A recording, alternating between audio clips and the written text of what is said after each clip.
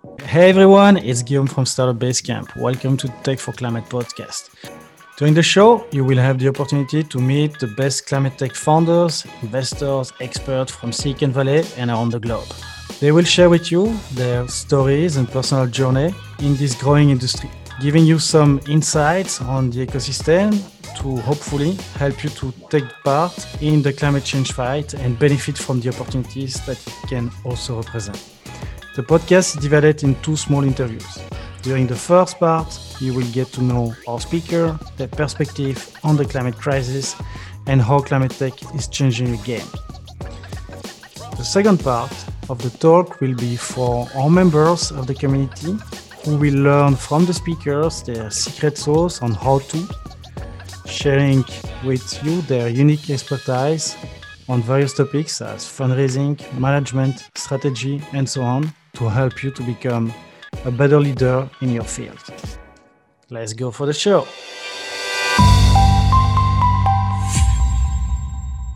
Hi everyone, during this new episode, we are sitting down with Bergur Sigfusson, head of CO2 capture and injection at Carbfix. Bergur will share his journey as a geochemist in Iceland, which has led to him becoming a cornerstone in the process of CO2 mineralization developed at Carbfix. Bergur will give an overview of the carbon sequestration and storage landscape today. Then we'll be given a detailed account of the unique technology that Carbfix put in place at a geothermal power plant in Iceland. The unique technology injects underground a mixture of captured CO2 and water that will turn into stones within a 2-year period. Finally, we will cover the business side of Carbfix, the different applications and opportunities of their proprietary process, and what it will need to happen in order to scale the operations. During the second part of the talk, Bergur will share his secret sauce for the climate tech founders looking to finance their project at the initial stage. This involves using alternative external source of funding as grants or forging partnerships with universities, as well as focusing on becoming financially independent. Finally, Bergur will share how they succeeded in getting an incredible amount of press attention, including visibility in a recent Netflix show. Bergur, welcome to the show. Hi, Bergur. Welcome to the Tech for Climate podcast. We are super excited to have you here today. So before we start, can you give us a 20-second introduction about Carbfix? Hi, I'm Bergur Sigfusson. I'm a geochemist at Carbfix. So Carbfix is a process that accelerates and imitates nature to turn CO2 into stone. Fantastic. So let's start by the top. Can you tell us a bit more about yourself? Who's Bergur? What's your background story? And maybe anything specific that you want to share about you that is not public yet? Something that you like, you don't like? I'm a geologist, graduated from University of Iceland almost 20 years ago. Then I went to do masters in geochemistry and PhD at the University of Aberdeen in soil science, where I did where I was concentrating actually on arsenic speciation and arsenic transport in groundwater. After that, I went to work with Reykjavik Energy, which funded the Carbfix with some universities, and I've been with Carbfix from the start. In my free time, I do running and cycling mainly. So that's my story. Fantastic. And what was your driver to jump into the clean climate tech industry from geology to the climate tech industry? What was your jump and really like the driver to say, okay, I really want to take part of that project? Yeah. So essentially the energy production in Iceland is mainly from renewables. I mean, we produce more or less all the heat from geothermal, and then we have hydrothermal and geothermal producing the electricity, and then some backup, from diesel generators and so on.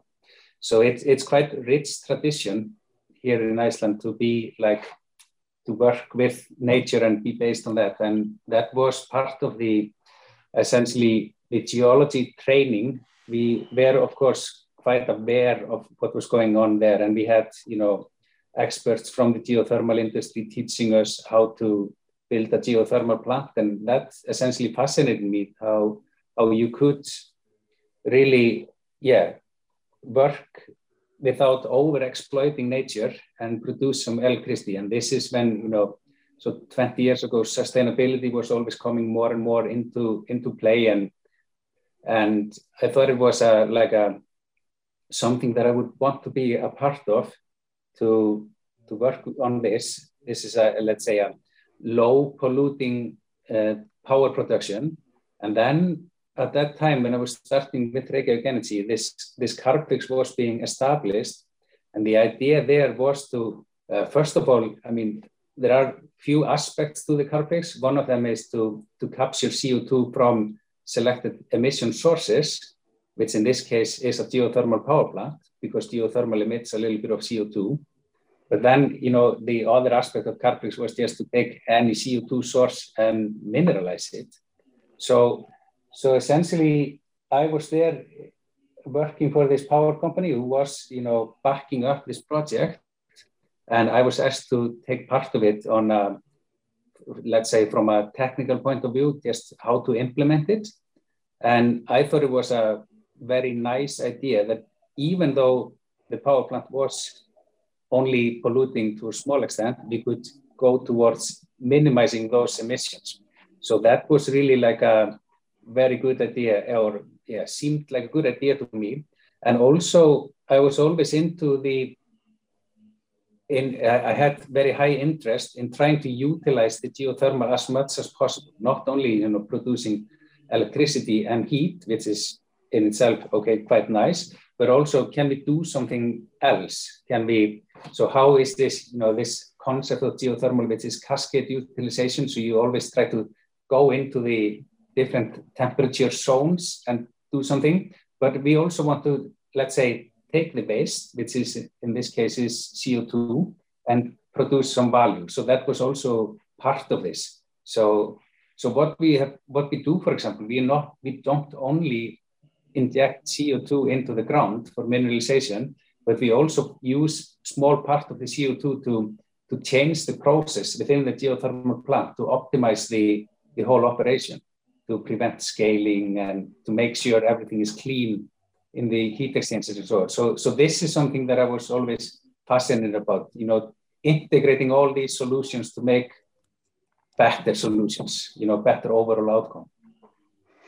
So before we go into the process of Carbfix in itself, can you give us an overview of the carbon sequestration or storage landscape as of today? How is the landscape evolving? What needs to happen to operate those changes at scale, I would say, and if there is any regulation pushing the sector as well?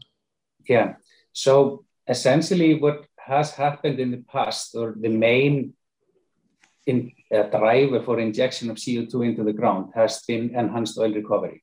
So you use the CO2 as a working fluid or something so you inject CO2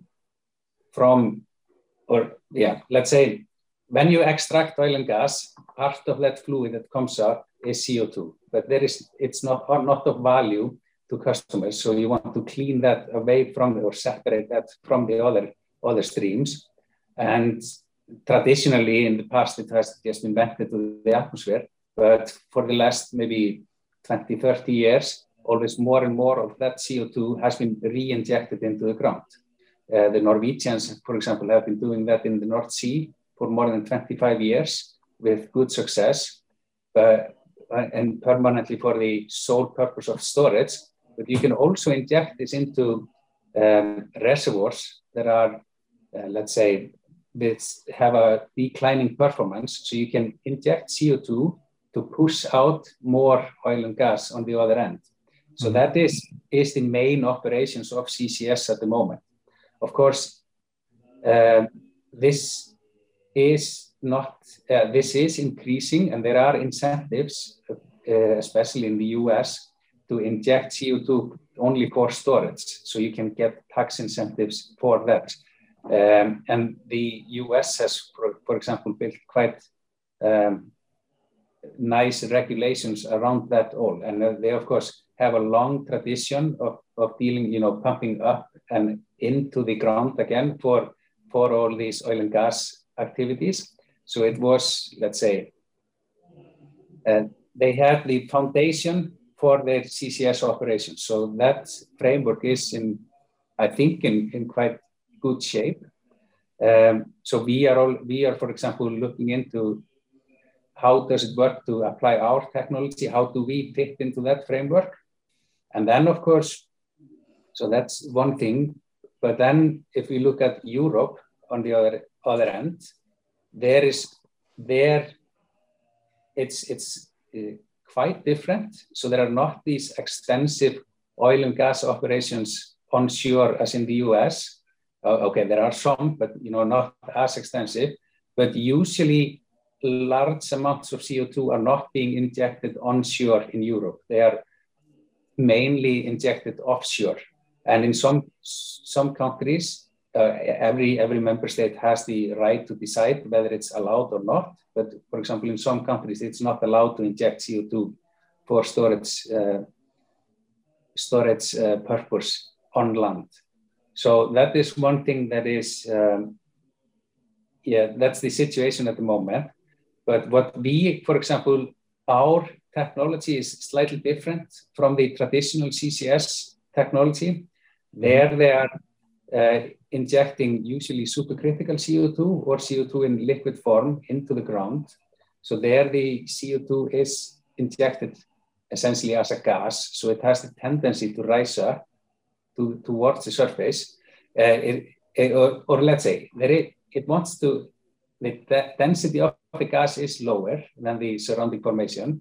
So it wants to rise, but usually there is some cap rock that prevents it. It's the same type of cap rock that makes sure that oil and gas reservoirs stay in place. So the industry relies on that to make sure for the safe operations. And usually they are very safe. That's not a problem. But what our technology does, we dissolve CO2 in water before we inject or during injection. So our fluid is essentially denser than the surrounding formation. So it tends to sink rather than rise. So we don't need to rely on cap rocks. And one thing, and this is essentially the reason why, one of the reasons why Carbfix was developed, because you cannot inject gas into the ground in Iceland because of all the fractures. The gas would just go directly up. There are no cap rocks here. So this is one of the drivers for developing Carbfix and applying it here. What this means is that we are expanding the scope of CCS in general. So we provide the solution to geological conditions where CCS was not considered before. So we see this as let's say, an opportunity for rise of or increase in operations, while also the other type of CCS, it needs to expand as well. But we are providing this additional solution, which we think is quite nice. And we see that this, we can do so you can pair sources, like the industrial sources and the sinks. And if you add all the storage formations that are suitable for our technology to the storage solutions that are suitable for conventional CCS, you get quite nice, let's say, geographical spread across the world. So this, we think, is a very, let's say, useful thing to know, because now you have increased the suitability, or let's say the applicability of these technologies. So before we go too deep on that, can you remind to the audience how the mineralization of the CO2 appears? So in the process, if I understand well, you guys are capturing the CO2 out of the thermal plant right now. And then you mix that with the water, and then reinject that into the ground, and the mineralization happens. So if you can just give us a little bit more detail about the process in itself, And how long does it take to become like stone? I mean, it's always fantastic to hear that you can capture and sequester carbon in a way forever and becoming like stone as well. It sounds like a dream in this kind of context as of today, you know? Yeah. So the process can be divided in few parts, and you can apply CCS in few different ways. The most economical way is to capture directly at source, so concentrated emission streams like industry or power plants or oil refineries or something like that. There, essentially, if you apply Carbfix, you compress the gas from these industries into an absorption column or a scrubber. And there you have water that you also compress into the scrubber. The gas or the CO2 from the gas, it dissolves in the water. And then the water goes out of this scrubber and then it's gas charged. So it's like a soda stream. We do this at higher pressure than you do your soda stream in your kitchen. So we can load more CO2 into the water. And when you do that, the water becomes acidic. Then we maintain the pressure of this water and we inject it into the ground. What happens then is that this solution or this gas charged water, it goes into the formation and starts to react with the rocks. The rocks need to contain divalent cations like calcium, magnesium, or iron. So that is released into the water, and then the water and those cations are carried further into the reservoir, and then the conditions of the water change until these minerals, you have reached like so carbonates are formed when the conditions in the water are suitable for their formation. So you create calcite, and then you can also create some other minerals. And calcite is like, one form of these carbonates, like you have these large limestone formations. So it's a similar mineral. And we are just creating these inside essentially the pore space or the voids of the rocks. And this is, in general, how the process works. You can also do it differently. If you don't have the source and the sink at the same place, like I was describing here, you can also apply other technologies to capture the CO2 and concentrate it, and then you can transport it as liquid to a suitable storage site. And that is something we are preparing to do. So we are start building a project where we will be able to collect CO2 from emission sources across Europe and then ship it to Iceland. And then you have that like a pure CO2 stream.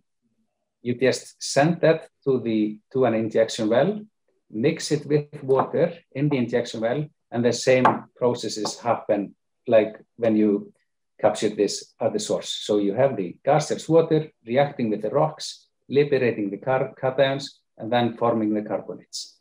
This is the second way of doing things. So then, what you have done there, you have added the cost of transport. Then there is a third way you can also do. And that is what we are developing with our co-workers of Climeworks. There, the Climeworks has set up like direct air capture units where they capture CO2 directly from air. Then, and they do this with, some kind of filters. When the filters have collected all the CO2, they treat the filters and send pure CO2 to us, and we inject it in the same way as before, and the whole process starts again. So this is like in that case, you're not reliant on an emission source, and you can just put the direct air capture units where there is a suitable storage formation.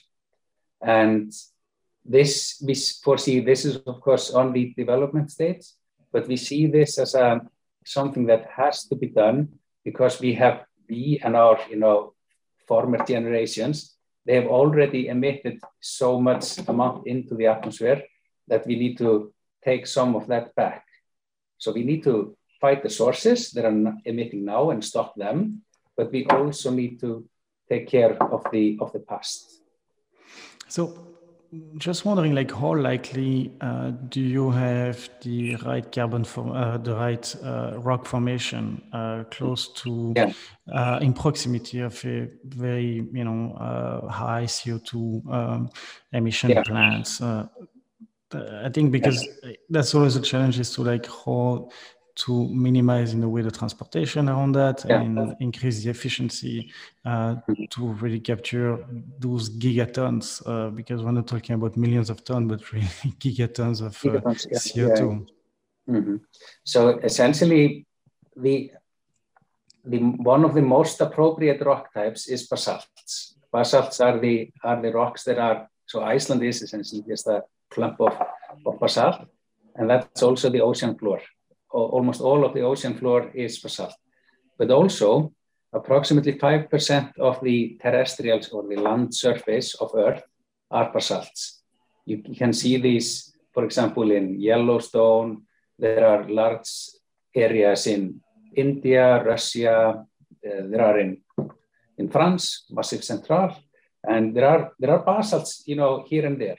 So what we have done, we have compiled like databases, and of course people have done this in the past. So we have collected all the data, so we know where basalts are across the world, but we have also compiled database of the world's emission sources, or many of the big ones. So we can pair them up, and then of course if a potential customer comes to us, they know where their emission sources are, or if they have a single source or many, and we can look at the geology, we can have a quick look to see if there is any feasible rocks. And then if we have that, we can do further analysis to see what kind of rocks there are, how will the process work, and how would you design a system to inject into the ground. But of course, we can always, if there are no suitable rocks right next to them, we always have these other solutions of capturing and then transporting, and that can be different distances. Mm-hmm. But essentially, most countries have some basalts, to some extent. To wrap up on the process in itself, can you tell us a bit more about like how long does it take to put like a plan into operation, and maybe how deep do you need to go in terms of like the sequestration?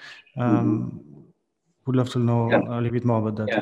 So the process that we are applying, the mineralization process, this is not something that we are inventing. We are imitating nature. Nature does this on a time scale of tens of thousands to millions of years to regulate the CO2 in the atmosphere. And that's the big picture. What we do this at accelerated rate because we compress more CO2 into water, and then everything happens faster. So you have more acidic fluids that react with the rocks faster, and then everything happens faster.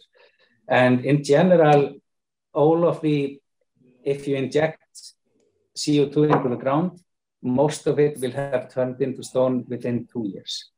So it depends on the geology and how it works, but this is in general what will happen. And so this is let's say the process, but for us to build such a system and commissioning it and so on, it depends also on the complexity on what has to be done. If you're only building an injection system, it takes approximately half a year. If you want to build a capture system as well, the timescale increases to some extent. So you can be talking about something, yes, the construction itself can take maybe 1 year to 1.5 years, but then there are other aspects that you have to take into consideration. It's the legal framework in the country where you are operating, and then of course the licensing, and that's very important to work with both the local authorities and governments, and also the people that live in a certain place, because it is important that you do these underground operations in harmony with the inhabitants. And, is there a need for environmental impact assessment, all the licensing? Is it allowed in the country? And so on and so on. So it will depend on the legal framework of each country. So that will essentially be the longest time barrier. It's the licensing. The implementation of the technology is shorter. And what is the lifetime of a plant? Do you guys have already any experience on that? Yeah. Do you have like a maximum in terms of storage that in a way the ground can absorb or accept? Do you know anything about that? Yeah. So what essentially the storage capacity of basalts is huge. Only in Iceland you could, Iceland is a small country, but we could only the storage capacity in Iceland would be enough to capture easily all the emissions from mankind, from us humans. But if we take it, if we have put an example, what we have been doing with the power plant, we have been injecting their CO2 into the ground at approximately, so we have been doing it for 7 years into a single well, and the well performance has not decreased during this time. What actually happens is that when you inject these fluids, you dissolve small part of the rocks next to the well, so you're actually increasing its performance right next to the well, and then the minerals or the formation of the minerals, it takes place further into the reservoir. What we are doing over these 7 years, we have calculated that we've used much less than 0.01% of the reservoir. So the space or the volume of the earth is simply that great that there is plenty of space. To put this into perspective, this volcanic system where we develop the technology, naturally that volcano contains approximately 1 gigaton of CO2 that is just, naturally stored. So, and that's just one volcano. We have 30 of these in Iceland, so they contain approximately 30 gigatons just naturally. And they are spread over a very small area of a country that is very small. So the storage potential in the world is huge. Of course, some rocks are better than others. Like they say, not all basalts are created equal, but usually what we do when we are approached by customers, we have a look at let's say the regional extent, and then we try to understand the thickness of the basalt formations, and then we can do some kind of estimate of the storage capacity, the potential. And in most cases, they exceed quite far what is, to be expected, the emissions from the customer. So can you tell us a bit more about the economics of Carbfix? Like, what is the business model? How much does it cost in average to build a plant? And what are the margin expected from the process in itself for the company? Mm-hmm. So, this is quite a wide question, but let's just start with the cost. So if the cost of capture, it will completely depend on let's say, the quality of the emission source. The higher the CO2 concentration in the flue gas, the cheaper the technology will be, or the capture process will be. If we look at something like a geothermal plant, and this is the only thing we have published, there the cost of applying Carbfix to this geothermal plant, it is less than $25 per ton. And there you include the capture, transport, which is in this case is very short, and then the injection and monitoring. If you if you have a, let's say, less suitable flue gas, like from a steel plant or cement or something like that, you can easily expect that the capture cost can at least double from the geothermal. So you're talking about maybe something like $50 to $60 per ton. It will completely depend on where you are and the facilities and the, let's say, the sources, how much do you have to pay for water, how much do you have to pay for electricity and so on. But this could be something like a ballpark. So $50 to $60 per ton for capture. And then, sorry, for some industries, it will not be suitable for us to apply CarbFix there. So you need some other capture technologies, but it's fine. I mean, there are capture technologies for those streams. But then when you come to the injection itself, we are looking at some costs of maybe between $10 to $20 per ton maximum. In some extreme cases, the cost can be as low as $1 per ton. But that is also site dependent. And this depends on how many wells you have to drill.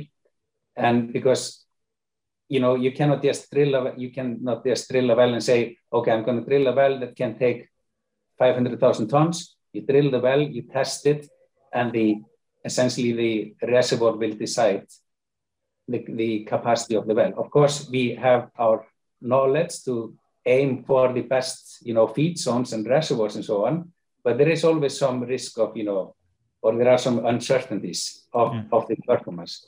So in general, these are the costs to this.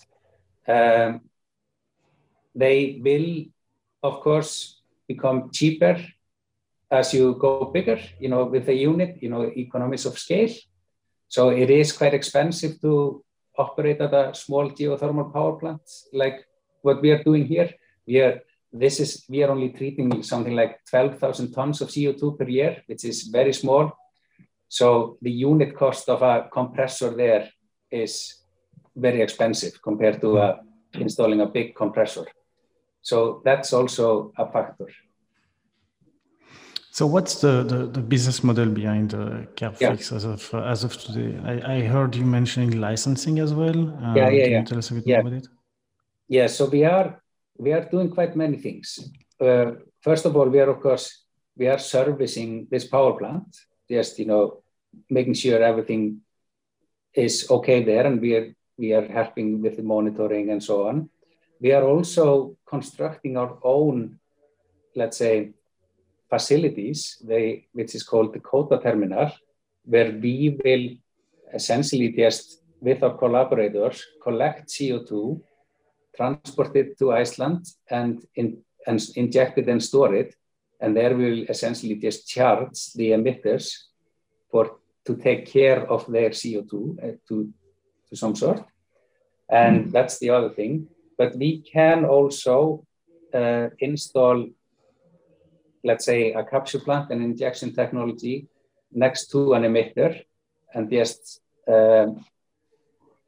essentially just rent or, license the technology to them.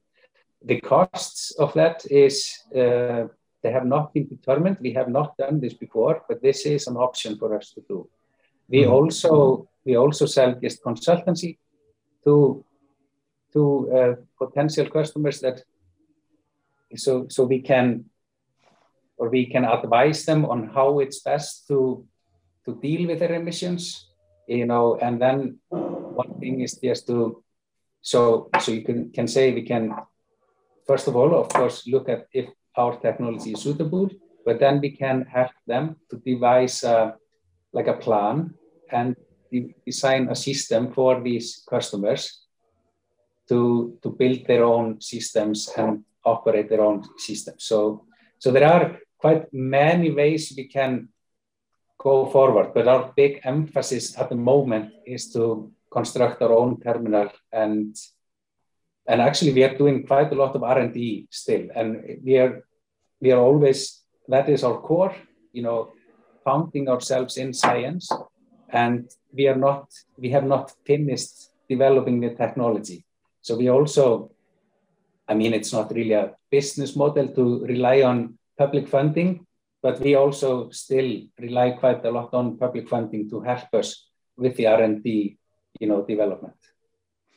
So in terms of timeline and roadmap for CarbFix, when do you think you guys will be ready to scale the operation? And what I mean by scaling is to expanding in different countries through the different models that you were mentioning before. What is the roadmap and what needs to happen to go at that larger scale? So what we are doing now, we are preparing injections in, pilot injections in Turkey, Italy, and Germany on a very different scales, but all very small. So that's the first steps. So we are also there looking at the suitability of the rocks there. We are essentially exploring the applicability of different rocks than basalts. They're maybe not as good as basalts, but we want to see if they are of any use. And there are also some, so that's the first thing. And this is essentially part of a Horizon 2020 project called Geothermal Emission Control. And it's about, reducing emissions from geothermal, but it can also be, you can also consider it to be applicable to other industries. So that's the first step. We are also scaling up our operations here in Iceland. So we anticipate to make this Hellisheiði power plant emission-free in 2025. So that will be our first scale-up step. But at the same time, we are talking to potential customers on both sides of the Atlantic if we can apply the technology there. So this is something that I would, let's say, hope and expect to happen sometime in the next 5 years. That is more or less the time frame. I think the first pilots hopefully will start. We can start them in approximately 2 years, but I don't expect, going very big. That will happen until maybe in 5 years' time, and then we will be able to start replicating. What we are also doing, we are also scaling up our activities in direct air capture. So we did a pilot there for 3 years with Climeworks, and we are now commissioning this summer a scaled up system with both Climeworks and our sister company On Power. And then we anticipate that we can take like another step there, maybe in 2 years, something like that, 2 to 3 years. But we are still, preparing and developing that, how we are going to go about that. But I suppose maybe the steps are, now we are doing what we are doing. We have like demonstrations next year in different countries, small within these research projects. But then commercially, I think maybe in 2 years, we could start some piloting and then go massive scale up in 4 years, let's say. I think that would be a fair assessment. Okay, so just a last question I would like to ask you on this part one is like how the community of listener could help you guys, help CarbFix. What you guys need for now, how we can contribute and help you into growing the company and growing your solution. I think it's, let's say there are different needs in different places of the world and so on. Usually, essentially, what you can say that we have of course developed the technology here in Iceland, and we have quite good understanding of the legal framework here. And we are working with the government essentially to make sure this works. What I would think is would be quite useful would be just to collaborate with people who understand how the processes work in their countries, and what can be done. Are there any incentives? The licensing procedures. Of course, I know in Europe it is more or less the same, but there are always some. We need, let's say, local. What do you call it? Local collaboration. Feet on the ground. That's something that we are always seeking, and we are looking into collaborations with people across the world for that, because we cannot be experts on how countries work. We are primarily experts on how the technology works. Birgur, thank you so much for spending the time with us, sharing all of those insightful knowledge, and congratulations on all the work that you are doing with CarbFix. We are really excited to keep looking at you guys and see how we can definitely help you. Thank you so much.